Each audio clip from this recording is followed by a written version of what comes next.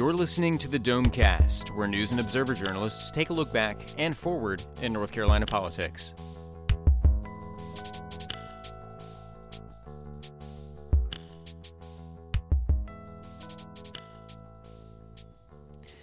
Hello and welcome to Domecast. This is Jordan Schrader taking a turn in the host chair this week, and with me is Will Doran and Craig Jarvis, and we have a very special guest today in from D.C., David Lightman of the McClatchy D.C. Bureau. He's here talking to voters about the presidential race, so he'll talk a little bit about what he's hearing out there. Craig, why don't you start? We had a busy week this week in the governor's race with some new endorsements, some new ads, a couple of new polls. So what was the takeaway from this week for you? Well, I guess there was good news, bad news on both sides. There was good news for the Attorney General Roy Cooper is that a couple polls came out that showed him with a sizable lead. There was a Monmouth University out of New Jersey poll that put him up 7 points, and then at the same day a CNN poll had him up 6 points. Overall, looking at the Real Clear Politics average, Cooper's up 3.6%. The McCrory people immediately jumped on the Monmouth poll as nothing that to pay much attention to for all sorts of methodological reasons. The sampling was too small and a bunch of things like that. So, these things are always disputed depending on who's up or down. Good news for the governor was a number of significant police endorsements. This came out yesterday on Thursday. The Police Benevolent Association, the Fraternal Order of Police, and the State Troopers Association. I think those are the big ones. All came out for him. The governor held a press conference to kind of announce it, drive home the point that Cooper, that's really the state's top law enforcement officer, did not get those endorsements. Cooper got his own endorsements from smaller organizations, the Raleigh Police Protective Order or something like that, the Firefighters and Paramedics Association, and then some national coalition of associations. So things kind of broke both ways. We saw some new ads this week in the race. There were a couple that the governor put out. One sort of going with his theme of raising teacher pay, and the other one focusing on HB2, which I was a little surprised that he's doing ads focusing on the transgender bathroom law. Tell us a little bit about those. Yeah, that was an interesting kind of subtle little shift there. He did the teacher pay ad, which once again drives home one of his main talking points, that the teacher pay is increased under his watch, and the average is up to $50,000 a year. I don't. It's most of us, I don't think, follow the ins and outs of that argument. Both sides dispute the teacher pay issue. But anyway, they promoted that ad, sent out a press release about it. The same day, another ad came out that they didn't mention at all. They didn't send out press releases about. It was an ad of a woman saying she had been sexually molested as a child, but tying that to the whole bathroom argument. The interesting shift about that is the governor has made a big point of saying his concerns were simply about privacy, not about safety. He wasn't using what he said was the rhetoric of fear, but this was all about safety. It wasn't about privacy. So although it wasn't the governor saying it, it was his campaign making that point. There was also some new ads in the Senate race between Richard Burr and Deborah Ross, and the same polls that you just talked about, Craig, also had some numbers in that race, and it looks pretty much neck and neck. A lot of people are surprised that Deborah Ross is doing as well as she is against a two-term incumbent, but she's only down by a couple points in one of them, and I can't remember if it was 3 points in the other one, but it was pretty close. Will, you took a look at the latest Deborah Ross ad, which was a little unusual because it had her making the negative attack personally in this ad. It had her calling an actor playing Burr, right? And rather vice versa. The actor called her and wanted to have a conversation with her about why she was talking so talking so poorly about Washington, D.C. So what was that ad about? Well, I should lead off by noting that the actor playing Burr was shown quite prominently not wearing any socks, and that is accurate. I can say that from the PolitiFact standpoint. McClatchy actually had a fun story the other day about how Burr is kind of famous for not wearing socks and is just loves it. It's kind of his thing, and he's got this kind of quirky personality with his wacky car that he has and everything. So I think he kind of relishes stuff like that. He tweeted about it this week. He tweeted that he doesn't hate socks. He just prefers not to wear them. And right. You don't want to anger the big sock, but big hosiery. Right. Yeah. Big. But no. On the actual important part of the ad, we looked at a claim that Ross had made, and I'm not going to get it verbatim here, but essentially that Richard Burr had gone to Washington and enriched himself on the back of special interests, had become a millionaire and voted to cut his own taxes and taxes for other millionaires, and then also voted to cut or to increase taxes on the middle class and on working people. So the article's up now on politifact.com/North Carolina, and people can go through and see all the details. We go through it step by step, but basically Burr is a favorite of special interests. He's the top recipient this year from the tobacco industry and from the pharmaceutical industry, and every time he's run for the Senate in the past, in 2004, 2010, he was also a big favorite of PACs and business interests and things like that.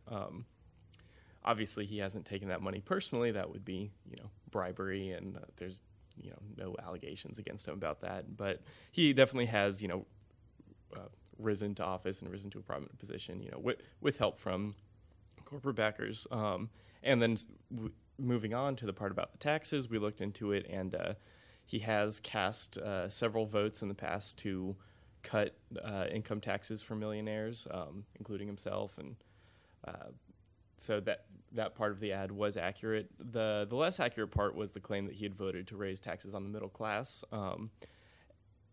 They were citing the same budgets and these same tax deals, and there were some liberal think tanks and some studies commissioned by Democratic politicians that had found that, yes, Paul Ryan's budgets back in 2011, 2012, 2013 would have raised taxes, but the problem with those studies is that they were based just kind of on educated guesses, because Paul Ryan's budget was very vague about how it would pay for the tax cuts for the rich people.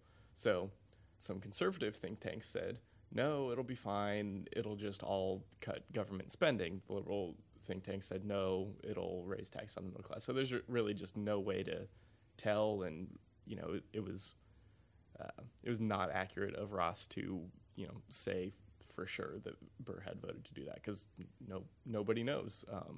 So we ended up giving it a half true, and if I rambled too much, people can just go online and read it. Yeah, and there was this line in the ad that said that that Burr cashed in, and so that's a sort of uncheckable, but it all comes with this kind of unsavory air that he's somehow pocketed money or something like that. But the claim was a little more specific than that we right. checked. And like I said, he there's definitely no allegation that he's been taking money under the table or anything like that. So, but he has increased his wealth in the years since he's he has Senate. become much more wealthy. But he's he's probably top 1% nationally, but he's barely even middle of the road compared to Congress. He's a middle-class senator. Yeah. U.S. senator. Yeah. Okay. All right. Well, what about the presidential race? David, you've been here for a good chunk of the week talking to voters about what they think about Trump and Clinton and what issues they're worried about as they get ready to vote. What are you hearing? Well, we always ask voters, what's your biggest concern, without giving them a list. And three things come up: healthcare, the economy, national security, which I know is a broad reach. But there's a theme to all this, and that is people are frightened, and they're frightened like I've rarely seen before, and I've been covering presidential races forever. And they're worried. Start with the economy. Psychologically, a lot of them still haven't recovered from the recession. Many were laid off not that long ago. They're not earning the incomes they were 8-9 years ago. If they're younger, if they're under 35, they have mountains of college debt if they in fact went to college. If they didn't go to college, they see themselves in hourly jobs very often that aren't paying a whole lot. Then go to health care. Yeah, I know the country and the state is split on the value of Obamacare, but there's hard data that shows premium increases. In fact, people often can't keep their doctors. And again, people are concerned about A, the cost, and B, will I be taken care of? Will physicians be there? Will the hospital be able to properly care for me? And then third, national security. And we found this particularly among women with children, younger children. Will my son or daughter be going to war? I met one woman, for example, who was probably in her 40s, 7-8-year-old boy. She said, in 10 years, what's going to happen here? Is he going to end up going to Syria or something else? Is there anything we can do to stop it? So that whole umbrella of fear really colors what you're hearing out there. And Donald Trump's tried to tap into a lot of that economic insecurity and insecurity about national security. So are people who are worried about those things turning to Trump, or are they turning to Clinton? Or is it a mix? Well, because you have two such well-known candidates, and because people are so polarized and fixed, there's not a lot of wiggle room here. Now, go back to the Monmouth poll that you all cited. Clinton's ahead, but it's within the margin of error. The race is too close to call, which means you're fighting for roughly 15% of the electorate, if that. What are they looking for? They're looking for reassurance, leadership, change. With a different Republican candidate, they would probably go there, but Trump gives them pause. He hasn't won, he hasn't lost this election at this point, but there are obstacles that are preventing them from going full throat for Trump at this point. It's not over yet, not by any means, and we'll see what happens, but Trump gives them pause. And you ran into a couple of specific anecdotes or examples about that as you were out there. You heard about people being wary of letting other people know that they are Trump supporters. Yeah, we saw this trend particularly up in North Raleigh among some Republicans the other night, where they said, I don't want to put a yard sign out. I'm afraid somebody's going to steal it. I don't want to put a bumper sticker on my car. I don't know what they're going to do to my car. And then when we looked further, was it just one or two people or what? Turned out there are quite a few who have that fear, and in fact sent us to a local hardware store in downtown Raleigh where they put cardboard cutouts of Trump and Clinton outside just for fun. People could take their picture. And yeah, the Clinton cutout was defaced, but the Trump cutout was really defaced. I mean, it was vandalized. They tore off the back wooden stick that holds it up. Yeah, there's this real, I want to say disdain, I want to say downright hatred of this guy, and it's making a lot of people skittish who might normally support him wholeheartedly. Yeah, well, we had a couple of, no big visits, but we had Laura Trump, Trump's daughter-in-law, in Raleigh this week, and she went to Briggs Hardware and talked about, talked with small business owners and the like. And the Hillary Clinton campaign had a couple of small business-centered events. One of them was with, I think, Latino business owners. Will, you went over to that one. What were people saying there? Yeah, it was over at Centro, which is a Mexican restaurant here in downtown Raleigh, and it was basically an event by the Clinton campaign to try and convince minority business owners, whether they were women, Latino, African American, to, one, talk to more customers about politics if they felt comfortable doing that. For instance, there was a woman there who owned a hair salon, and she joked about how she's got a captive audience when she's cutting their hair to to preach to them, but also to try and register more voters who are coming into their businesses, and but indicative of some of the the issues with the Clinton campaign, maybe nationally, is there wasn't a whole lot of interest. There were more people with the media there than there were business owners, and I don't know exactly how telling that is. It's only one event, in one city, but they were asking them, go and tell your friends, do the same thing, trying to get them to kind of snowball the effort a little bit. And yet Bernie Sanders, who is not a presidential candidate anymore, somehow got a ton of people together across town, right, David? Didn't you? Yeah. You went and saw some Sanders supporters? Do they realize that he's not a candidate? Well, he's not a candidate, but the movement lives on. All through the primary season, you kept hearing from the Sanders people and Sanders himself, this isn't just a candidacy, it's a movement. So the movement was there at the Starbucks in Cary on Wednesday night. Sanders did a live stream that evening where he talked about what comes next. And all over the state, and all over the country for that matter, people gathered in various spots at homes, community centers, and so forth to watch this. And in Cary, they did it outdoors at the Starbucks and set up computers on those little tables there, and people stood around and watched. And afterwards, we asked them, okay, now what? A lot of them said, we'll hold our nose and vote for Hillary Clinton. But there were some supporters of Gary Johnson, the Libertarian candidate, and Jill Stein, the Green Party candidate. Yeah, I don't know how well Sanders' support transfers to a Libertarian. It's sort of in some ways at the opposite end, but I suppose they have some parallels on the drug war and some things like that. Yeah, I think one thing to remember, and to follow up what Will was saying about the Clinton event, it's August, and we still have over 2 months to go, and people are engaged more so than usual this year because you have two well-known candidates, but it's still August, and I think a lot of people either haven't made up their minds or they're still searching. I mean, history will tell you that the undecided people tend to be undecided right on through to the end. And in the case of the Bernie Sanders supporters, they've spent months and months and months demonizing Hillary Clinton. They're not going to suddenly pivot 3 weeks, 4 weeks after the Democratic convention and say, yep, I like her, I'm going to show up at her events. Let's see what happens October 25th. And even though it is August, we're already being barraged with presidential ads. It doesn't really feel like August. It kind of feels like we're already in October or something. But Craig wrote about this week, that there was, I think, $10 million, something like that, spent in ads in this state, and we're the number 3 state behind Florida and Ohio. So we can look forward to a lot more ads and a lot more appearances by these candidates as we get closer to the election. I think that's it for this segment, and we'll be right back with our headliner of the week. Stay with us.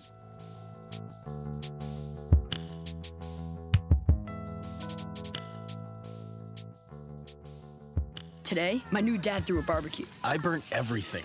Ah! And then we played catch. I broke Mr. Lewis's window. And then, somehow, my hand. My hand! And then my dad even let me drive his car. The hospital's on the right! It was a rough day. It was a great day. You don't have to be perfect to be a perfect parent. Thousands of kids in foster care will take you just as you are. For more information on how you can adopt, visit adoptuskids.org. A public service announcement from the U.S. Department of Health and Human Services, Adopt U.S. Kids, and the Ad Council.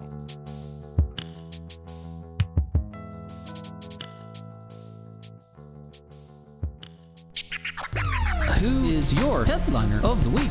Who is your headliner of the week? Who is your headliner of the week? Headliner of the week. We're back with Domecast and ready for Headliner of the Week, where we talk about who was the most important or influential or fascinating or interesting newsmaker of the week. Will, do you want to start? Who's your Headliner of the Week? My headliner is Phil Berger for a very interesting story that he inspired on basically the political balance of academia. He came out, there was the legislature is attempting to establish an institute at UNC Chapel Hill focused on environmental studies, which worried some of the professors and the administrators there because there already is an environmental institute at UNC, and so they were wondering, well, why is the legislature trying to start a new one? And Berger came out and said, well, it's because all of these professors are liberal Democrats, and we want, basically he was accusing them of turning out, biased studies, and, unsurprisingly, the response from the university has been, no, we have a very rigorous process, and just because it's something that, might not be politically popular doesn't mean it's biased. So it's kind of led to this whole, back and forth, but also this debate over the place of politics in higher education, and obviously who pays for studies and who conducts studies could potentially determine the outcome of that study. So it's been a pretty interesting debate, and I think one that's going to continue going on. So for that reason, Phil Berger. Phil Berger, whose aide apparently was rumored to be in the running for that job, leading the policy collaboratory. Right. Which is why he's kind of been pushing it. Yeah. All right. Well, Senate Leader Phil Berger in the hat. Craig, who's your nominee for Headliner of the Week? My nominee is someone you've not heard of unless you're a state employee. The head of the state employees, the HR guy for the state employees, Neil Alexander, is resigning to take a job with Gardner-Webb University, which is his alma mater. A couple of significant things about Alexander is he carried out a couple of McCrory's key initiatives, which were to increase the number of political appointees among state employees. And then also they kind of changed from across-the-board pay raises to more what they call strategic market-driven increases, depending on what position you're in, which caused him to run afoul a number of times with the State Employees Union. But Neil Alexander. Okay, all right. Neil Alexander departing as the state's Human Resources Director, and Phil Berger, both in the Senate Leader Phil Berger, both in the hat now. Our special guest, David Lightman, coming in all the way from D.C., we put him on the spot and suggested he should think of a Headliner of the Week probably half an hour ago. So who have you thought of somebody? Yes. Who's your Headliner of the Week? The undecided North Carolina voter. And I'll tell you why. If the Monmouth poll and other polls show that roughly 10 to 15% of these voters are undecided, there are only 7 or 8 states, they're considered swing states, that could go either way in the Trump, Clinton, Johnson, Stein election. North Carolina is one of them. So think about this. That 10 to 15% block of undecideds could very well hold the key to what happens. I mean, you've already seen it with all these visits from the Trump and the Clinton people, and you said Laura Trump was here this week. You're going to see a lot more. They're after that 10 to 15%. What do they want? As we said before, they want to hear more about health care, the economy, national security, and they have big doubts about both Trump and Clinton. And somehow they've got to decide which one they can vote for, even if it involves holding their nose and voting for them. So stay tuned. They're going to be watched very, very closely. All right. The undecided voter in Purple State, North Carolina, Phil Berger and Neil Alexander. Well, if I didn't pick the headliner suggested by the guest would we wouldn't be able to get guests on this show. So I think I'd better take David's pick. But also I like we want to win the undecided voters too here at Domecast. Right, yeah, that's right. Gift certificate. Your check is in the mail. Maybe we can get you a Dome mug. But also, it's rare that somebody comes to Headliner of the Week with actual statistics to back up their argument. Usually, we just wing it. So I gotta go with that anyway. So the undecided North Carolina voter is the Headliner of the Week, and thanks to David Lightman for joining us this week. For Craig Jarvis and Will Doran, I'm Jordan Schrader, and you've been listening to Domecast. Please join us next week. You've been listening to the Domecast, a production of the News and Observer and the Insider State Government News Service. You can keep up with the conversation by reading Under the Dome in the daily print edition or online at newsobserver.com. The Insider is found online at ncinsider.com.